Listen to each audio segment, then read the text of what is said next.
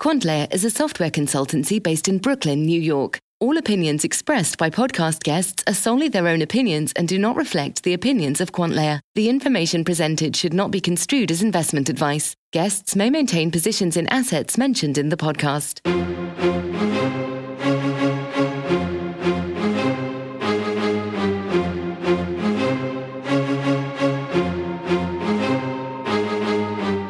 Hey everyone, this is Vikram from QuantLayer. Thanks for listening to our 8th podcast. On this episode, Faizan and I take a deep dive into shorting, what it is, how it works, why people short, what the psychology of shorters is, and when shorting can go horribly wrong.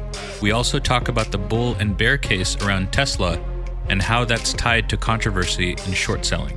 We take a deep dive on NVIDIA, its IPO, and the company's gross margins and how that relates to the recent news of a potential Bitmain IPO filing. We also consider the current browser wars as they relate to crypto and continue our discussion around some benefits of the Bitcoin second layer Lightning Network. We also cover some interesting alerts that came through our platform in the last week. Enjoy.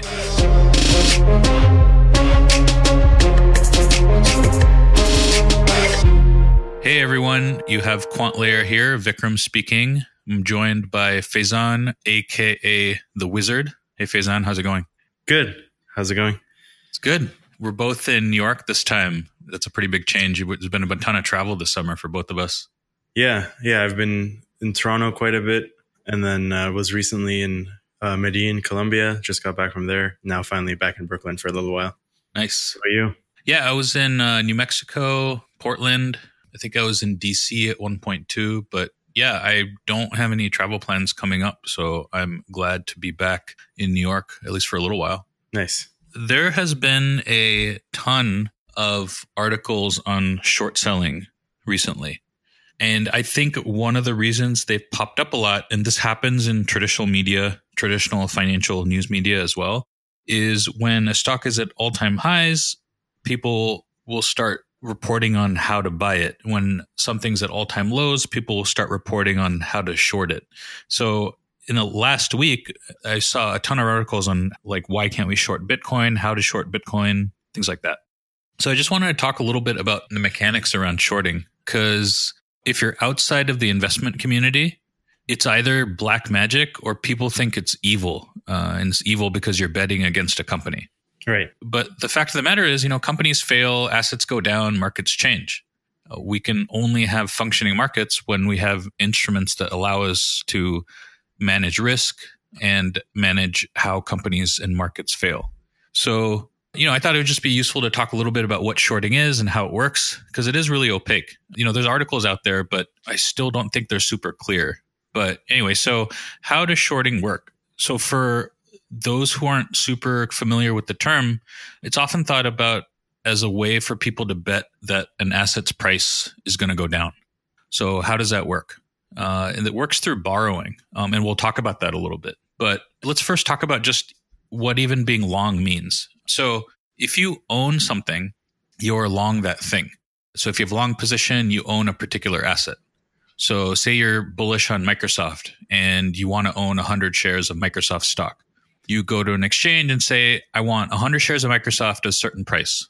So Microsoft right now is trading at $100. So you say, okay, I want 100 shares of Microsoft at $100. And we're just doing round numbers here because it's easy to talk about. So you put in your order and it gets accepted. And congrats, you're now the proud owner of 100 shares of America's first operating system company. So now what? There's not much you can do at this point. You're going to receive a small dividend. Right now at $100, it comes out to about $40 per quarter based on your holdings. But other than that, you can't do much more than that. You're just betting on price appreciation and continued success of Microsoft. But wait, what if you actually could do something more with your holding of Microsoft? So this is where shorting comes in. And it's going to get a little weird, but I think if we just talk through it, it's a pretty simple mechanism. It's just not explained super well. So, okay. So now you own 100 shares of Microsoft and say you have a neighbor that hates Microsoft. Maybe Windows 95 ate their homework and they failed their final English paper and had to be held back a grade. Or maybe they think Microsoft doesn't stand a chance against open source. Who knows? They can have any reason to be negative on Microsoft, but how can they actually take a bet that the stock is overvalued or is going to go down? So they can short. And so here's the actual mechanism of how shorting works. So you own 100 shares of Microsoft. Your neighbor wants to short 50 shares of Microsoft. So you decide you want to lend them 50 of your 100 shares. And you're not just going to lend it to them for free. You're going to put an interest rate on there, a borrow rate. So let's just say it's 10%. That's really high, but it's just easy to do mental math with it. Right. So you're going to lend them 50 of your 100 shares at 10%. And that means they have to pay you to borrow your shares. So this is the part that sounds really weird. Like, what does it mean to borrow shares from someone else? It just means what it sounds like. You own some shares. You're lending it to someone at an interest rate, like any other borrowing and lending mechanism. There's just nothing to really see because there's no physical stock to be delivered. But just imagine it that way, that you're going to borrow 50 shares from someone. You're going to lend 50 shares to someone and you're going to get paid some interest on it. So now what happens? Your Microsoft hating neighbor shorts 50 shares of Microsoft. Say that over the next few months, Microsoft goes down to $80. Your neighbor is now in the green, or they're profitable by $1,000. So that's $20 of profit times 50 shares because they had shorted it at $100 and now it's 80. So how do they realize this profit? Okay. So say they have appeased their hatred of Microsoft and they decide to close out their position. This means that they cover their position and they deliver their shares back to you. So what does that mean? So they borrowed 100 shares from you. At some point, they have to give it back, right? So the only way they can give it back is by actually covering what they borrowed and then delivering those shares back. So what that gives them is they capture that $1,000 and then now they can make fun of you at the next neighborhood barbecue. Now, you aren't at a loss because you haven't sold your position. In fact, you might be in the red, but you've managed to generate some income by the lending process. So in fact, the stock can even recover. And in the event that you're still in it, you'll benefit from that. But what happens if Microsoft doesn't go down? Okay, so this is where it gets pretty interesting. So say over the next few months, Microsoft goes to 120. That means your neighbor is now down $1,000 on the position plus any interest that they paid to you.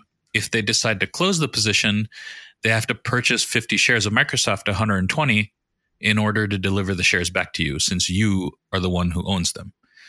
And they would be down $1,000 less the interest. So in the real world, the situation that I presented is not like, this isn't actually how it happens. In the real world, all this stuff happens through exchanges. And the real lenders themselves are the exchanges who profit from the borrow rates rather than you directly. So there are probably some ways to lend on an OTC or over-the-counter basis, but typically that's not how you'd short something these days. It's actually pretty easy for most things. Like you can, say use Ameritrade or whatever, you have to get approved for being able to short, but as long as they have borrow available, you can just say, oh, I want to short Microsoft, put the amount you want to short, click submit, and then you're good. So what also happens if someone is down on a short, like your neighbor who's down a little bit, and say you guys had agreed ahead of time, like, okay, if you're down more than $2,000, then you have to close it out. Like that's just part of the deal. So banks and exchanges have that kind of mechanism in place as well, where they can margin call you. And you probably heard the term before, margin call. Yes. Yeah. So basically, there's a movie that came out recently, I think, called Margin Call. It's a very dramatic term in like media. Right. Basically, it's just saying, hey, you need this much of capital in your account to prove you can cover your short. And if you hit your margin call, then that's it. We're going to stop you out. You're done. So just to reiterate, so I understand correctly. So you have 100 shares of Microsoft. I borrow those 50 of those shares from you. I sell them, and then the price of Microsoft goes up, and I still owe you those 50 shares, which now instead of costing me $5,000 is going to cost me $6,000. So I'm down $1,000. And if you see that my account only has, let's say, $1,500 and it's not allowed to go below $1,000, that would be a situation where there's a margin call. Right. Okay. And some exchanges and banks can say, hey, if you're 10%, we're going to warn you if you're like 20% within your margin call, 10% within your, they're going to do that. They're not just going to, they can taper like your account too. So if you have 100,000 in your account, they can say, hey, you can only trade like 10% of that now because you're so close. Stuff like that. Right. But yeah, what you just presented is exactly how it works. It just happens through exchanges now. And then if you're long, it makes sense for you. I mean, I know we mentioned that the exchange is the one that captures the profit from the lending. But in the two-party situation, if I was long, I would capture the upside of the growth in the stock because I get my stock back plus the lending rate. That's right. So yeah, we talked a little bit about the mechanics in terms of stocks, and it's similar and probably even more dramatic in crypto. So the key thing to get out of all the mechanics stuff is that if you're shorting something, some other party is lending you the short at a borrow rate. At some point, you're going to have to purchase the shares back to deliver them to the party. What your profit or loss is dependent on the stock price you repurchase it at less the borrow. In crypto, it's not easy to short Bitcoin, let alone most alts. I think I've only seen maybe 3 on an exchange basis, shortable Bitcoin, Ethereum, and then maybe it was Bitcoin Cash, and potentially Ripple. I think those were the ones I've seen before. So also BitMEX and a couple of the other exchanges are the ones who offer the ability to short, but outside of those, it's not easy. In fact, there's a crypto subreddit, I think, where people offer borrow rates for different cryptos. So these are people who own like a ton of, maybe not even a ton, of some crypto that they're willing to offer at some ridiculous borrow rate. So at these rates, they're high, like they're 30, 40, 50% sometimes, which reflects the volatility in the space. But at some point, these borrow rates just make no sense to pay. Yeah, I just had one question. So I know, I'd been hearing in the news, I think late last year, that the CME or the CBOE started offering Bitcoin futures. How is that related in some way, or is that a completely separate thing? Yeah, no, that's definitely related. Those Bitcoin futures have a high borrow rate on them. And I think I saw a number like 40%. I'm not, don't quote me on that, but I think that's what I saw. And again, the number reflects the volatility and the controversy around the asset. So This is actually a pretty good lead into what I was going to mention. So just to give an example, a highly controversial, hotly contested stock like Tesla, where you have bulls arguing the stock is undervalued because the total market is way bigger than people think, and bears think the stock is overvalued because they haven't actually delivered yet. Actually, Faizan, you understand the car market way better than me. What are some of the reasons people are really bullish and bearish around Tesla? Yeah, speaking, not from the perspective of like markets, but just someone that likes technology. One, I think Model 3 delivery rates notwithstanding, I think a lot of people are just very bullish on Elon Musk himself because he's, with SpaceX and Tesla up until the Model 3, he's proven that he can bring stuff to market that no one else has been able to do, something that's a fundamentally better product. And so I think a lot of people just get excited about that. From the car perspective, there's a lot of fundamental reasons why electric cars are better.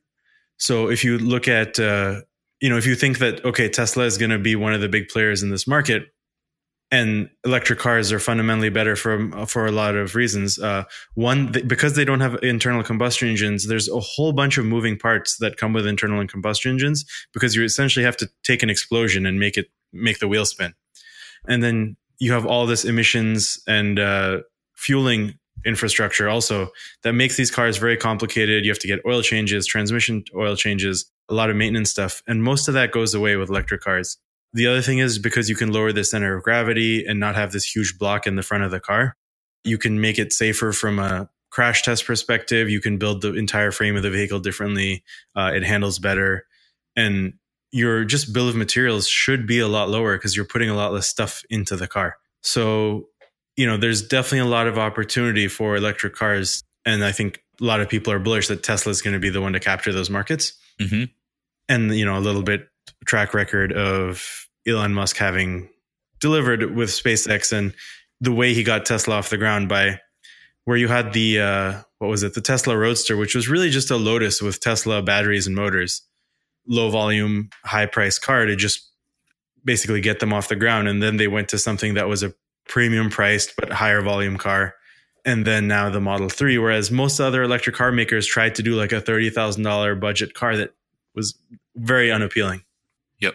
As far as bearish, I think the three big ones are, especially in recent times, Elon Musk has been really sort of personally volatile on like Twitter and just all the stuff he's up to. You know, a lot of people see like he's selling flamethrowers on Twitter, or a lot of the recent commentary he's made with the Thai cave rescue. And I think a lot of investors don't like the idea of giving a guy like that billions of dollars. Yep. The second is just that if you look at how many cars Tesla makes, the fact that they're not profitable and what their stock is priced at, I think a lot of people get scared by just those numbers. It's like, how well would they have to do to justify their price? And then the third is, it's very hard to make a car. Like, you can't just build a car factory and start churning out cars. Most car manufacturers have been around for a long time. The supply chains are multi-tiered, from like raw materials to like your plastics to your sub-assemblies to your assemblies. And getting all of that in place is very time consuming, complicated, and not the forte of, you know, someone like Elon Musk that's really good at, you might say, product development, but manufacturing and supply chain was a whole different thing. And so people are rightfully skeptical that he can get the Model 3 out in the right volumes and quality needed. So I don't know. That's my 2 cents. Gotcha. Just out of curiosity, how much was the Roadster, and then how much was the next model, and what's the Model 3 supposed to get priced at? Okay. So the Roadster, I don't remember the exact pricing off the top of my head, but I want to say around $130,000, $140,000. Okay. For a 2-seat sports car. So that was always going to be a sort of a third car in someone's garage. And it had a relatively limited range. So it was $130,000 as a toy car. Very much a toy car. Mm-hmm. So it's quite a different bracket than something like, so the next thing that came out was the Tesla Model S, which again, these are rough ranges, but somewhere between $75,000, $80,000 to about $140,000. Now that sort of puts it in the spitting range of like your premium to high-end luxury sedans, like your 5 Series, 7 Series, S-Class. But that's a primary car, a daily driver. So even though the upper end of the Model S was priced the same as the Roadster, mm-hmm. it's really in a totally different bracket, because spending $100,000 on your primary vehicle is a much, much bigger market than, you know, $130,000 on a toy car. Right. And that market is pretty much dominated by, you know, people buy for brand and for what the car can do. And it's an emotional purchase more so than a purely like, how much am I saving on gas? Yep. So getting into that market was a good way to get down. And then the Model 3, the number that always gets thrown around as the anchor price is $35,000. And the reason for that is that I think the average price of a new car in the United States is around $32,000, $33,000, if I'm not mistaken.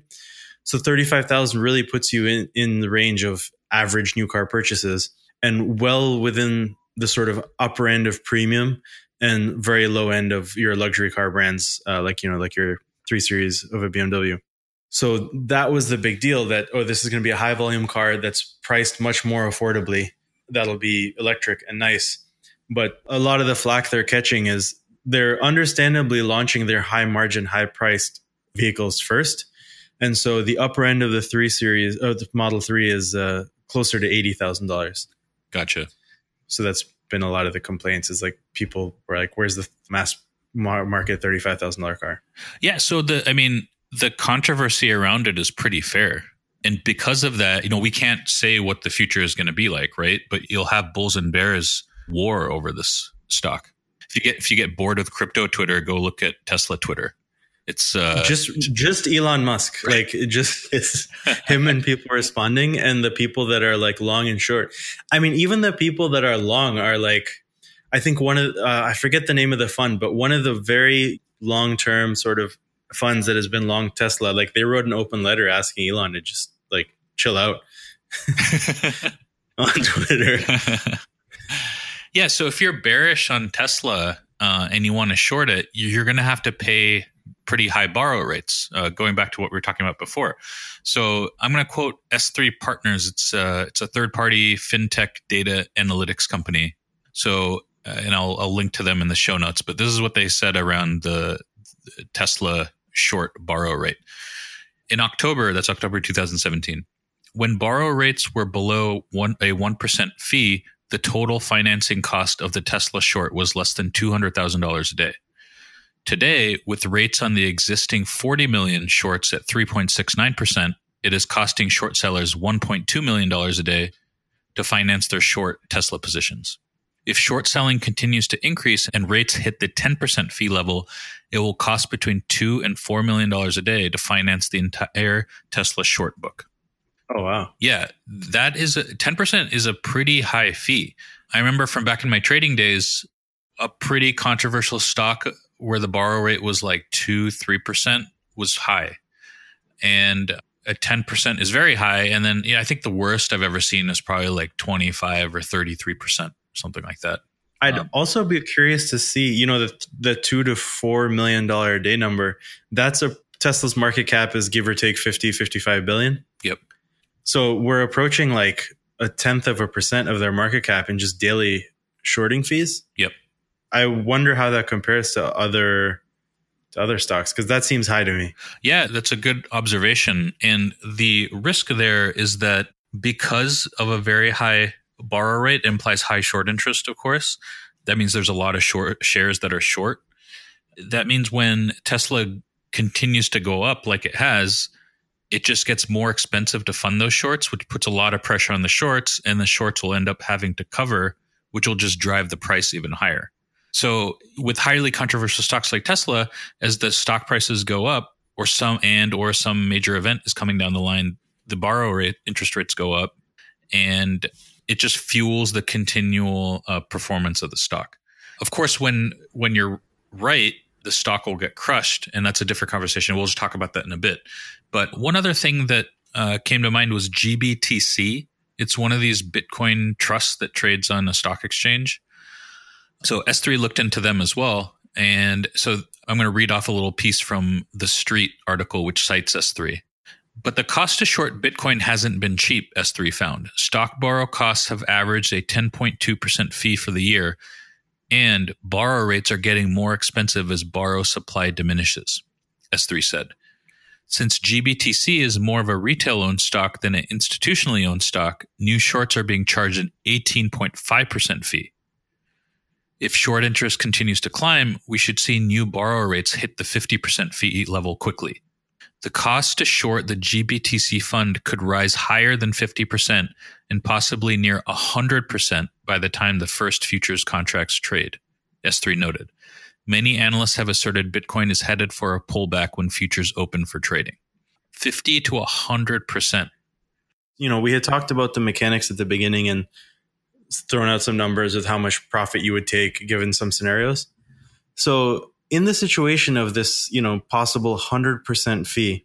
So if I borrow $1,000 worth of GBTC from you to short it, and the fee is 100%, what is my game plan in terms of like, if it goes to zero, I'm in the course of a year, I still only break even because I've had to pay you that much in interest.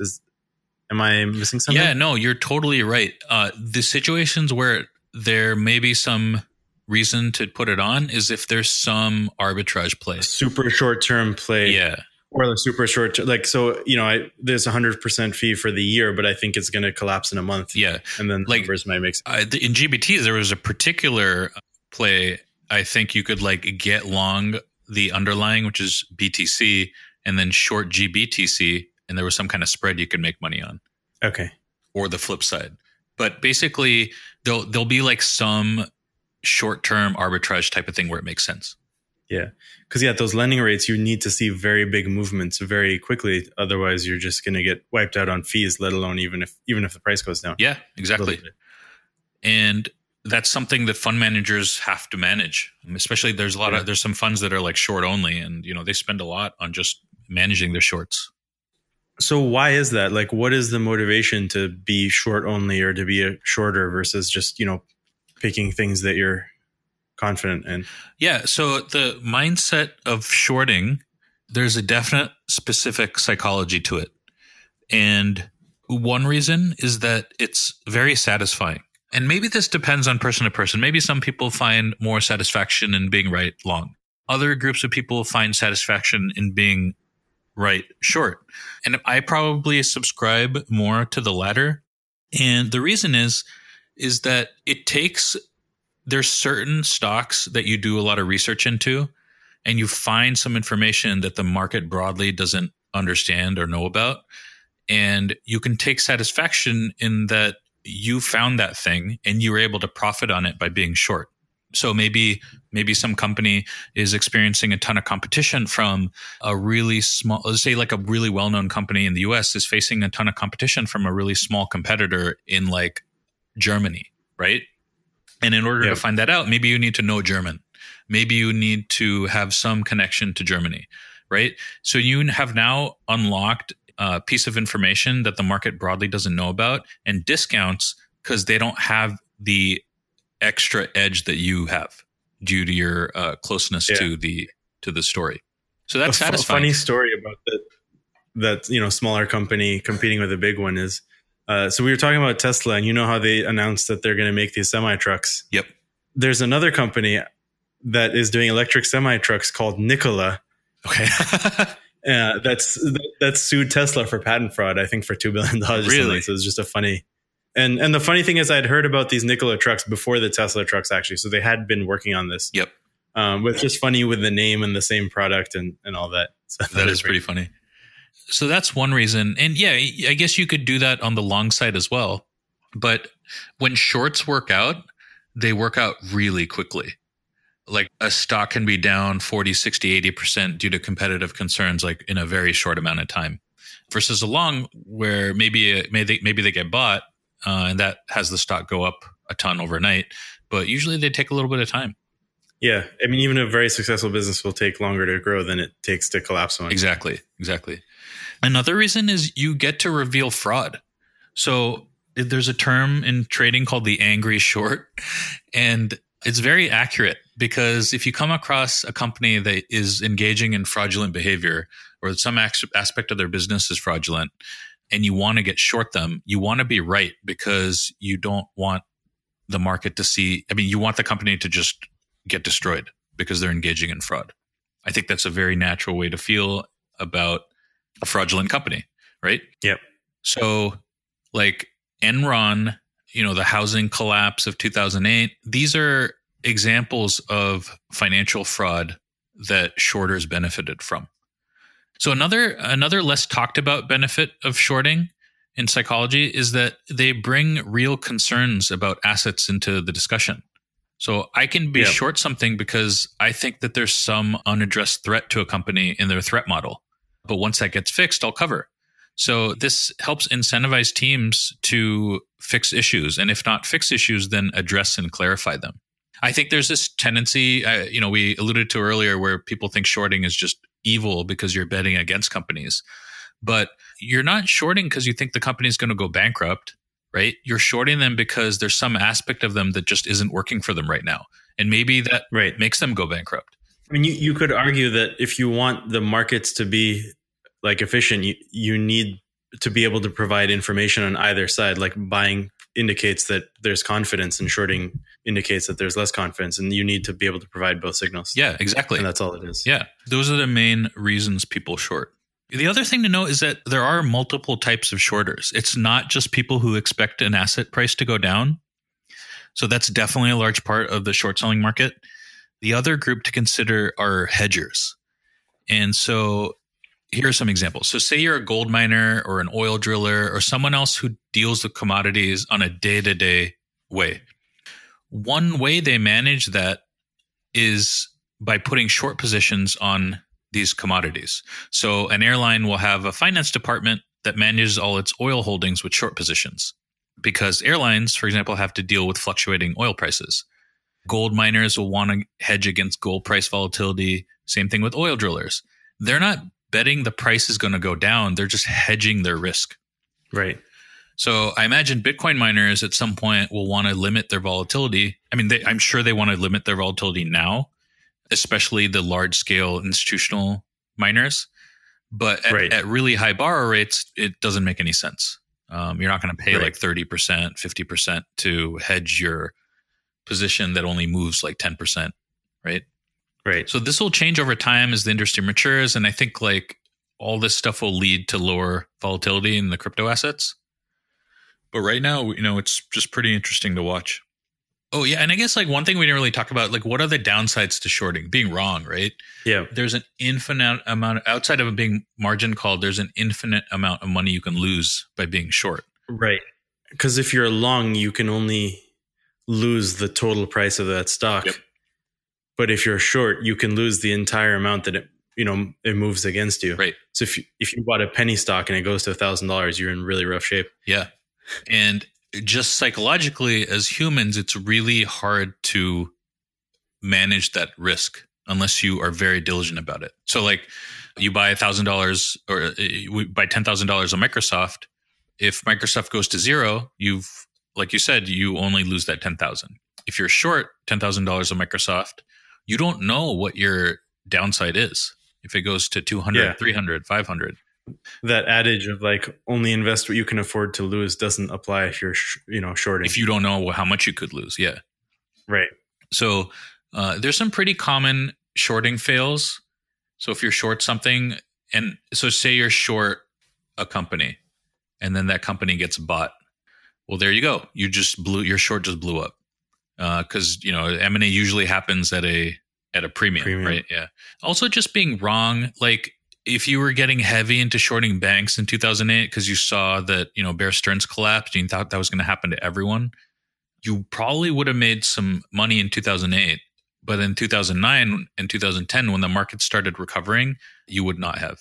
And then there was this weird phenomenon where you could be correct, but because so many other people are short as well, you actually don't profit. The short cover. So like people are short into a quarter because they think it's going to be a really bad quarter. The quarter happens. Yep.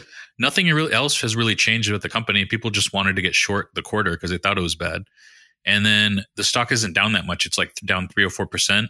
And people are like, all right, I'm going to take my profits. They start covering. Suddenly the stock is up.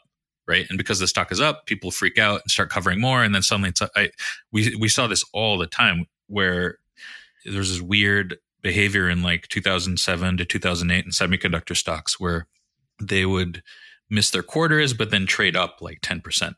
It was bizarre.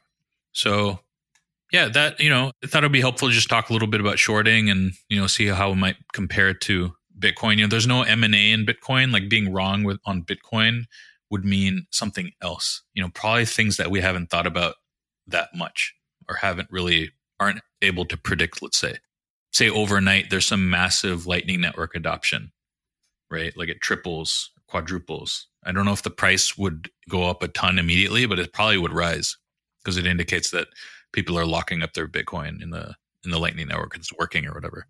So yeah, we'll see how that stuff plays out.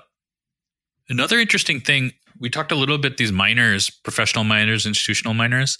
I saw a Bloomberg article recently about how Bitmain, these guys make ASICs for a ton of, not a ton of cryptos, for a handful of cryptos. Bitcoin Cash, Decred, I think they announced recently. So they are mulling an IPO. And I thought this is kind of interesting because like every time I hear about Bitmain now, NVIDIA always comes to mind. NVIDIA is a GPU company based out here in the US. So they went public. So NVIDIA went public in 1998. In the 9 months ended, I think they went public in 1999, but the 9 months prior to them going public, they were at 92 million in revenue. So latest quarter, they did 3.2 billion, right? So pretty massive growth over 20 years. Over 20 years, though. In their IPO, there was 12. It was a pretty back then, maybe it was decent size, but today people might scoff at it a little bit. It was $12 per share, and they raised 42 million from the public. A drop in the bucket these days. And just a fun fact, if you invested in 100 shares post-IPO in NVIDIA, so that would have been right after they went public, about $2,000. As of November of 2017, this estimate comes from Investopedia, but as of November 2017, that money reinvested dividends would be worth $274,231 today. So NVIDIA is a pretty interesting stock. We followed this stock pretty closely, and it basically traded on pricing. People tended to not care about revenue as much as they did about pricing. And the reason pricing was so important is because it affected their margins dramatically. A small few percent change in pricing could affect their margins pretty severely. And they actually quote that in their IPO filing. So even though it's 20 years old, it still matters. And I'll just read it here. Right. For example, in the quarter ended July 26, 1998, the company experienced substantial declines in gross margin from the previous quarter due to increased competition from new products introduced by both the company and its competitors for the 1998 design cycles. So I don't know what was going on in GPUs in 98, but them and my guess maybe AMD had a turf war around that time. Yeah. I think that's when I bought my first GPU. It's like really? A Voodoo 3 or something. Yeah. I vaguely remember it. It was pretty, back then, pretty specialized item. And I think it had like 32 megs of, it is something ridiculous now. Right. But so over the years, they've been able to, it was a pretty cyclical stock for many years.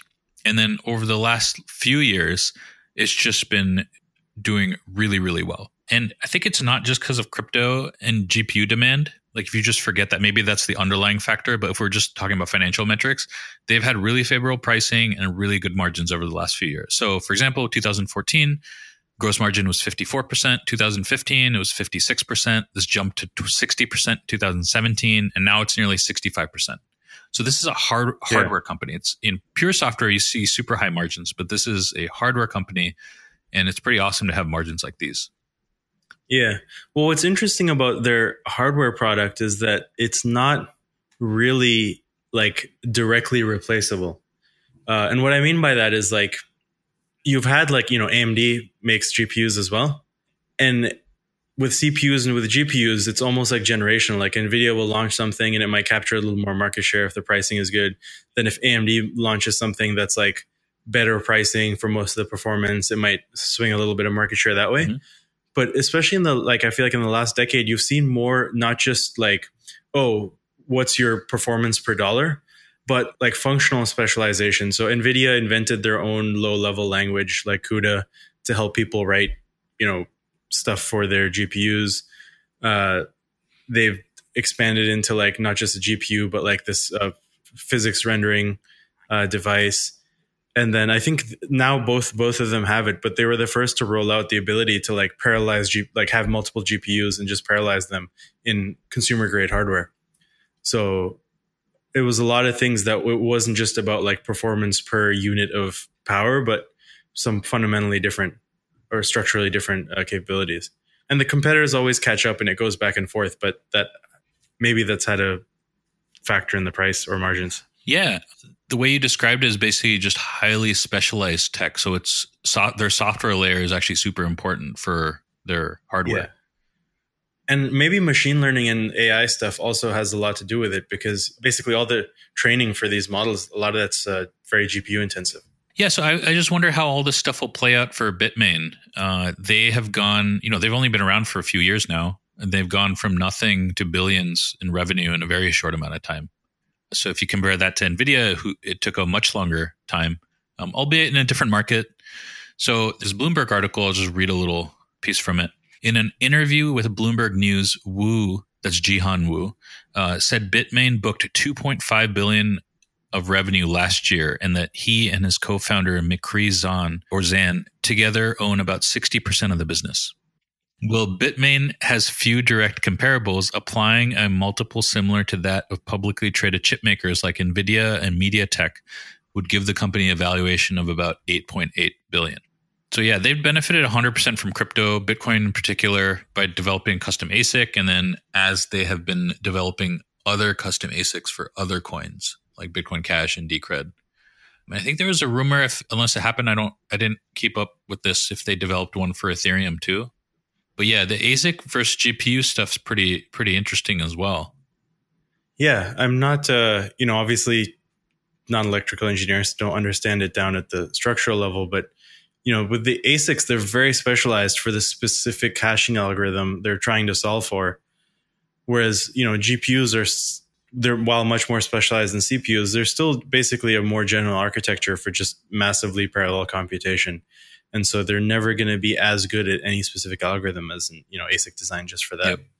And the interesting thing there is, how that gets into the concept and notion of scarcity around a digital asset. Like if it's easy to mine something, not that GPU mining is easy, you're still putting up capital to do it, but ASIC mining certainly is harder. It's more capital intensive, it's more technically intensive, et cetera. Yeah, I guess you could say the probability of being able to find exponential gains, like what happened with Bitcoin. The mining capacity of a modern ASIC is, I don't know, maybe millions, some huge multiple compared to, a laptop back in 2011. Yep. And so the dynamic there is probably very different from something that is much more constrained in how much exponential growth you can have for the individual. Yep. Like per dollar, I guess, would be the metric to base it against. Right. So you sent me this from your newsletter. It was the Opera versus Brave browser wars. And I'll quote, is it time for the crypto browser wars? The once beloved Opera browser is now a scrappy underdog. It holds a 3.2% market share today, behind Firefox at 5.4%, Internet Explorer at 6.1%, Safari at 13.5%, and Chrome at 55.2%. Those numbers could see some change as Opera has just released a crypto wallet built into the browser itself. This would allow users to interact with decentralized applications natively, store, send, and receive crypto and ERC20 tokens in the browser, and does not require third-party plugins or wallets. For the mobile version, biometrics could function as a password. Oh, interesting. Yeah. So I guess the implication here is that by them being first to market on some of these features, they'll be able to recapture some market share. I have a few thoughts on that. I think I am old enough that Netscape was my first browser, and when the only options were Internet Explorer and Netscape. And then I had Windows for a long time, so the default was Internet Explorer.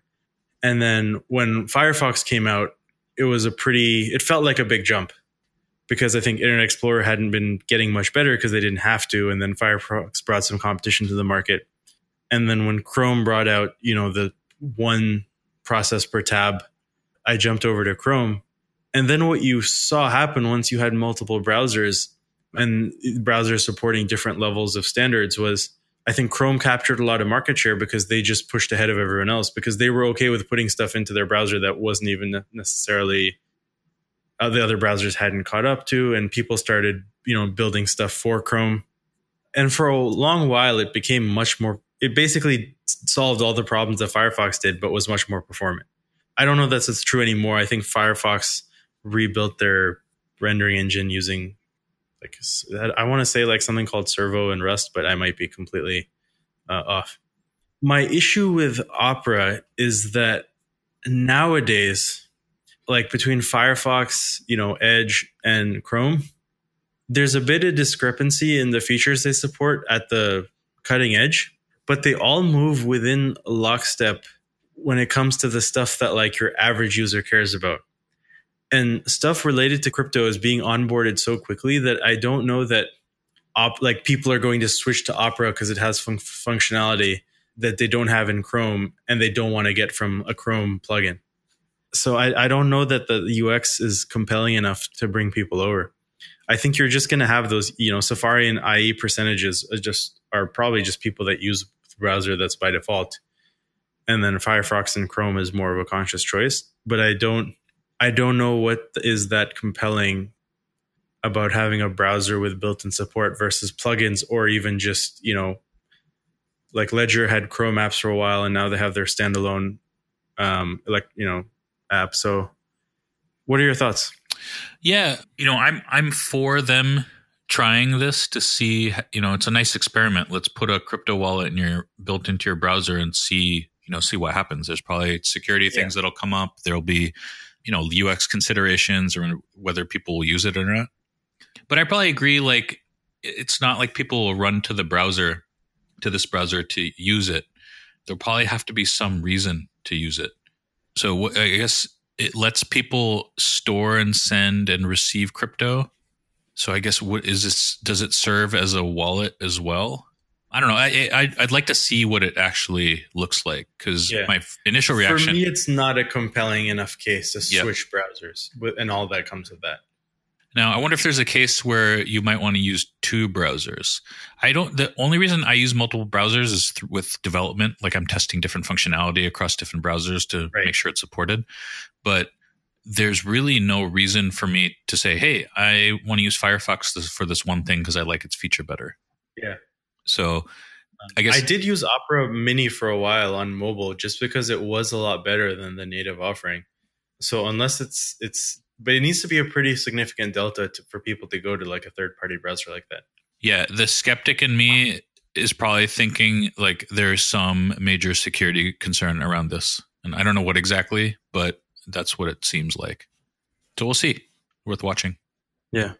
All right. So, once again, this week we had a bunch of interesting alerts come through in our system, so we can discuss some of those. Now, in one of the previous talks, we had talked about, second layer networks. And a big milestone was we've been seeing pretty steady growth of the Lightning Network. It crossed 80 BTC in capacity. It's well over 2,500 nodes now. So it's an interesting metric. It'll be a great milestone when it hits 100 BTC. Yeah, it's really taken off. Like, it was steady I think it climbed very quickly to like the 20 BTC level. It was like 25 for a little while. Then it went to 30 pretty quickly. And then it went to 50 in like a few days. And now it's at, I think you said 80. Is that right? Yep. Okay. That's tremendous growth. So I wonder what the deal is there. It's definitely worth investigating. Any investor who wants to hold BTC and has some interest in the Lightning Network, like, this is an example of an alert that really perks your ears up. Yeah. Because, something interesting I heard recently about the Lightning Network, and I want to investigate it more before. I think we should actually have a whole podcast about it because it's super interesting. And I'll get your thoughts here too. Sure. This is something you brought up too, like a lot. I think you had read, I don't know, I remember which book it was, but it was the PayPal founder was talking about chargebacks and how much companies spend on handling fraud. Oh, yeah. I think it was Founders at Work by Jessica Livingston. Yeah. So it was Max Levchkin. So a lot of these companies spend quite a bit on chargebacks, fraud protection, things like that. I think Zappos as well, like the shoe company. Mm-hmm. So one thing that the Lightning Network offers is a trustless way that's 100% secure to handle transactions. And I don't understand it enough yet to explain like why, but let's just assume that that's the case, even though it sounds like a pretty fantastical case, but let's just assume that's the case. That should drive adoption by a lot of these companies that spend a ton of money on chargebacks and fraud prevention. Because if they can just they can no longer spend that, their profits will go up.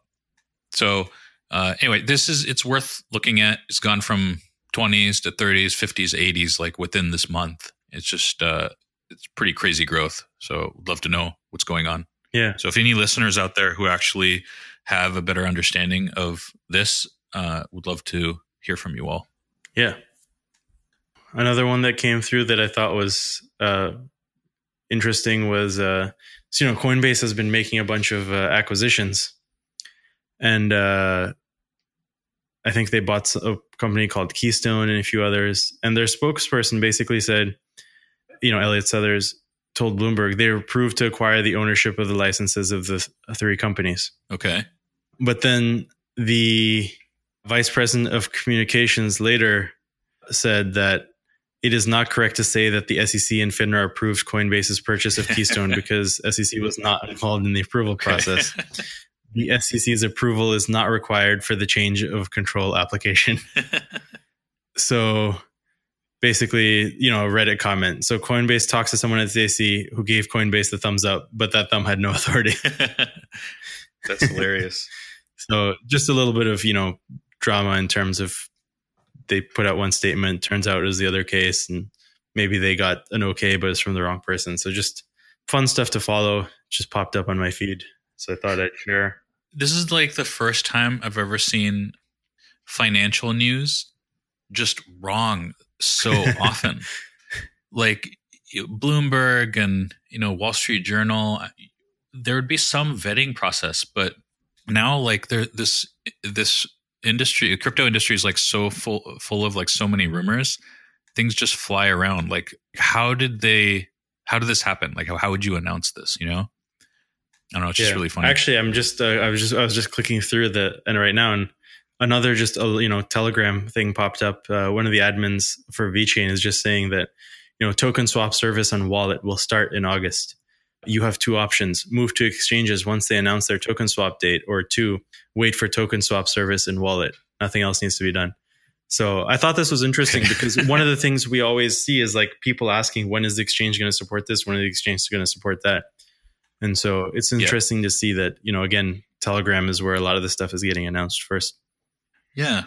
It's pretty awesome that we get so much out of those Telegram alerts. They're really like this example you just gave right now. There's always something popping up. With them. Another thing that I thought was interesting.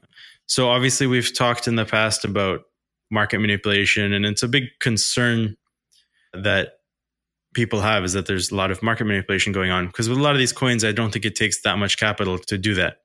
But now, so CoinFloor, which is an exchange that has a bunch of subsidiary exchanges, is working with this company called Trading Technologies International. So they're going to be using some machine learning based market manipulation detection that has, I guess, been used in traditional finance. So we're seeing some of that stuff come to crypto exchanges as they sort of become more professional operations. Yeah, that's cool. Also, I'm all for more professionalism. Yeah, exactly. Another fun one, Fed chairman, cryptos have no intrinsic value. Okay. So make what you will of that. And then, there was another congressional hearing on crypto today at 2 p.m. I actually saw that because the link just came through in our feed. Oh, nice. So I'll have, go watch that later and see if anything interesting came out of it for next week's podcast. Yeah, I saw a tweet about that hearing. There were like 2. There was the agricultural committee. I always thought it's kind of funny that they do the cryptocurrency stuff. I don't know, maybe it has to do with commodities or something. And then there was some financial means committee hearing on cryptocurrencies. And Brad Sherman, again, I think we talked about him on our first podcast, but he's a Democratic member in California, and he's heavily against crypto. And I think he said something like U.S. Americans should be banned from buying and mining. He's crypto. The one that got shit from everyone for asking dumb questions in the first hearing, right? To just put it bluntly. Maybe. But he's angered a lot of people. I think I know who you're talking about. I just remember he has a big goofy smile when he asks dumb questions. I don't even know how they could do that. Even if they wanted to, I don't know how they could do it at this point. Yeah, that's the guy I'm thinking about. Yeah. And then the last thing that I had, again, this is something we saw the price move yesterday, and then this popped up in our feed. Apparently $1 billion entered the market in about an hour, or nearly $500 million. But that's what caused the almost $700+ price spike. Right. And some 55 million in 5 minutes at 640. Wow, that's crazy. Cool. Yeah, I know some of you guys have asked us about when is the big drama in small cap land segment coming back? It's coming back next week. So Stay tuned. Yep. And we'll be also talking about IOTA in detail. Yes. Very, very controversial. Probably, I don't know. What do you think? Tesla or IOTA? What's more controversial? In the crypto space, I would say IOTA. Well, I would say Tesla is more controversial because I think there's more legitimate positions on both sides. Yeah. And we will explore what that means more next week. Right. All right. Talk to you soon. All right. Hey, everyone. This is Vikram again. Thanks for listening to us. If you're an exchange, a trader, or working on a crypto project, get in touch with us. You can reach us on Twitter at QuantLayer. That's QUANTLAYER. Or email me at vikram@quantlayer.com. That's VIKRAM like Monero at quantlayer.com. I will write back. Thanks.